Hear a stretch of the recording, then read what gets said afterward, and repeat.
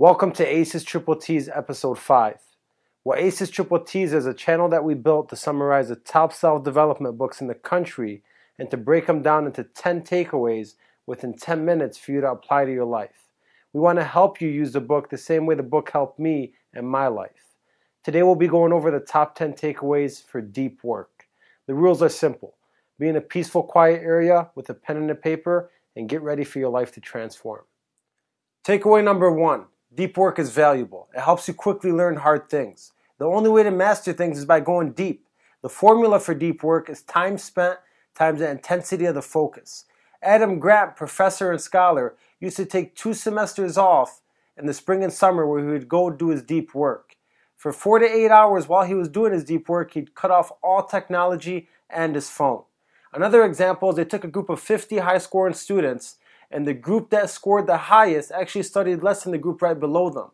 When they researched a little further, they learned that the top group was focusing a lot more in their studies, and that's the reason why they could study less and do better. To produce at your peak level, you must always go deep. Takeaway number 2, deep work is rare. Most businesses like Square and Facebook embrace an open environment with open collaboration with all their employees on every single floor. This is great sometimes for motivation and keeping everybody excited and engaged, but at the same time it's affecting your deep work. Did you know if you get into work and you sit on your desk and you start working for the day and a phone goes off in the background, that just ruins your whole flow of focus and your deep work? The same thing when you get an instant message in an email. All the businesses want deep work for their employees, but at the same time they're doing the wrong things to get it. I encourage you the next time you go into work to talk to your supervisor, boss, or if it's your business, make a change and have some people isolated to do deep work and see the results that you get. Takeaway number 3, the black hole. The black hole is something that most companies don't want to dig into because it's too deep and ugly. It's a big problem that takes too much work to get uncovered.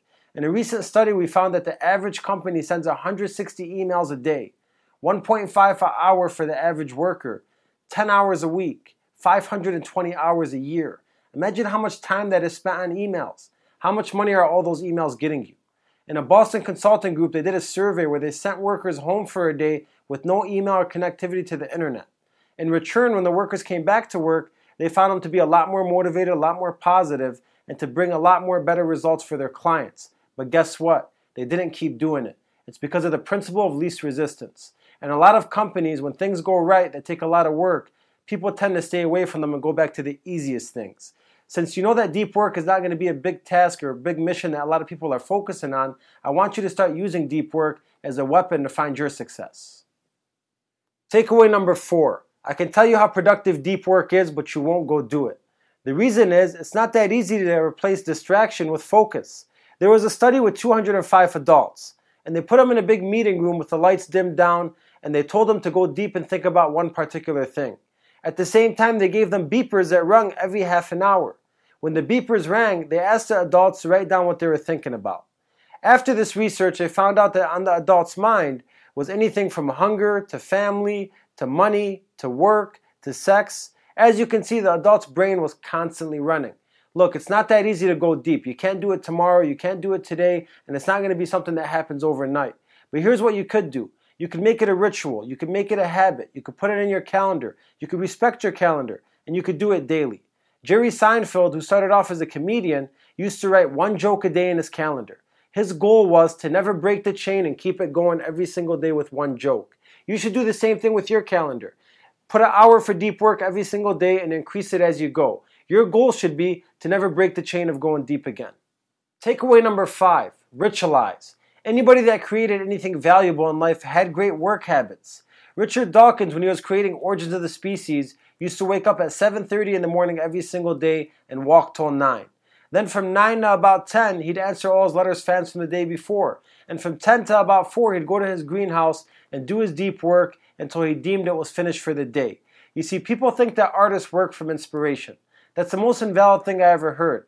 Inspiration doesn't come every single day. So the key is to make it a habit, make it a ritual, and inspiration will follow. J.K. Rowling, when she wrote Harry Potter, left her family in her house for 2 weeks in a hotel to finish a book. Bill Gates went to a cabin for 2 weeks when he discovered the internet. Shakeman flew to Tokyo just so he could work on the plane on the way there. The biggest thing and the best thing for you to do right now to go deep is make a ritual, make it a habit, and start your deep work right away, because inspiration won't be there every single day, but your rituals will. Takeaway number 6, the relationship between deep work and collaboration is tricky, so don't work alone. Collaboration could actually help you increase the quality of your deep work. Now, in the beginning of the book, we criticize places like Facebook and Square because of their open collaboration. But the trick is to have collaboration and have deep work at the same exact time. For example, after World War II, there was a site called Building 20. This site held scientists and engineers at the same exact time. After history passed, they said that some of the most creative ideas were made in this building. Now, after they researched it even further, they found out that it was open collaboration. There was open floors with engineers and scientists on them at the same exact time, talking to each other and helping each other. But they also found out that they had special gaskets and doors that were soundproof that allowed people to go deep. So the key was they had open collaboration and they had deep work at the same time. So think about your workplace and think about your business. Do you have open collaboration or do you have deep work? The key is to combine them both together. Have space for open work, have space for deep work, and that's a trick. Takeaway number 7, execute like a business. The biggest complaint today is when people are trying to get advice and they ask how they should do something, we always respond with what should they do, but we're never answering the how for how they should do it. There's 4 major keys to execute professionally and perfectly in a business. Key number 1, focus on the wildly important. Think about all your goals and all the tasks that you have for your business, and then drop everything that doesn't make the most sense and is not the most important to you. Only keep 1, 2, or 3 things that are wildly important, focus on them, and drive them all the way. Discipline number 2, focus on lead measures. There's lead measures and there's lag measures. Lead measures tell us the main thing that we're trying to improve. For example, if you have a bakery, your lead measure would be making customers more happy. But then you have lag measures. Lag measures is actually what helps us improve that key aspect right away. So for example, in the same bakery, the lag measure would be giving out free samples. The more free samples you give, the better your lead measure is going to get. So it's always crucial to take advantage of the lag measures. And number 3, compelling a good scoreboard to keep in front of you. When you're executing in a business, you always need to keep score. Whether it's a board on your wall, whether it's an email you're sending out daily, you always got to keep score of your execution and hold yourself accountable, which is number 4, accountability. Hold meetings once a week, twice a week, once a month, twice a month, whatever it is. You have to make sure that you're meeting with a group of people, you have an accountability partner, and you're making sure that someone's always holding you accountable. Takeaway number 8, be lazy. Be lazy when it comes to anything but your deep work. It's always good after working so hard for so long to take a nice vacation or a break. The reason for this is, once you take a vacation, you might get thoughts that you would have never got before. Even Mother Nature, they say, helps improve the thought process of a human being. For example, there was a group of people in Ann Arbor, Michigan. They split the group in half, and half the group walked the city, and the other half walked the woods. At the end of their walk, they gave both groups the same exact task. And guess what? The group that walked the woods almost doubled the score for the group that walked the city. That's how important it is to have a good surrounding in your environment. The last thing I want to tell you about is having a shutdown ritual. When you're at work all day or you're doing your deep work, it's very important that when you come home in the evening, you have a shutdown ritual. A lot of tasks are going to come your way. The best tip I could give you is push them till the next day, shut down completely, and start your next morning fresh. Takeaway number 9, productive meditation. Productive meditation helps you flow of deep work. What productive meditation is, it's when your mental mind is free, but you're physically occupied. For example, think of the times you're in the gym, you're taking a jog, you're taking a walk, you're laying in bed, or you even getting a ride in a taxi or Uber. These are all the times where you're physically occupied, but not mentally. These are great times to go deep. Imagine you utilize all that time to go deep on one thing and to think about it. You're in an Uber car, you have a 20-minute drive. Instead of playing with your phone and just wandering off, think about just one thing and go deep into meditation into it until you figure out what your plan is and what your execution is going to be. Now, there's 2 big pro tips when you're doing this, because just like deep work, it's not going to come overnight. Be wary of distractions. Distractions are going to happen when you're trying to do productive meditation. Understand that it happens for everybody. When a distraction comes, the biggest pro tip is just slap it down like a fly and keep focusing on your one thing. The second thing is structure your thoughts. If you have a McDonald's restaurant, Don't think about the inventory and the manager and how you're going to make your employees happy at the same time. Start with one thing, go deep into that one thing, and keep going until you find a solution. If you do productive meditation in all the times when you're mentally free, you're going to find so much more success in your life in all aspects. Takeaway number 10. Most people operate on the any benefit mindset, which means they find something that has a benefit and they go all in on it just because of that one benefit.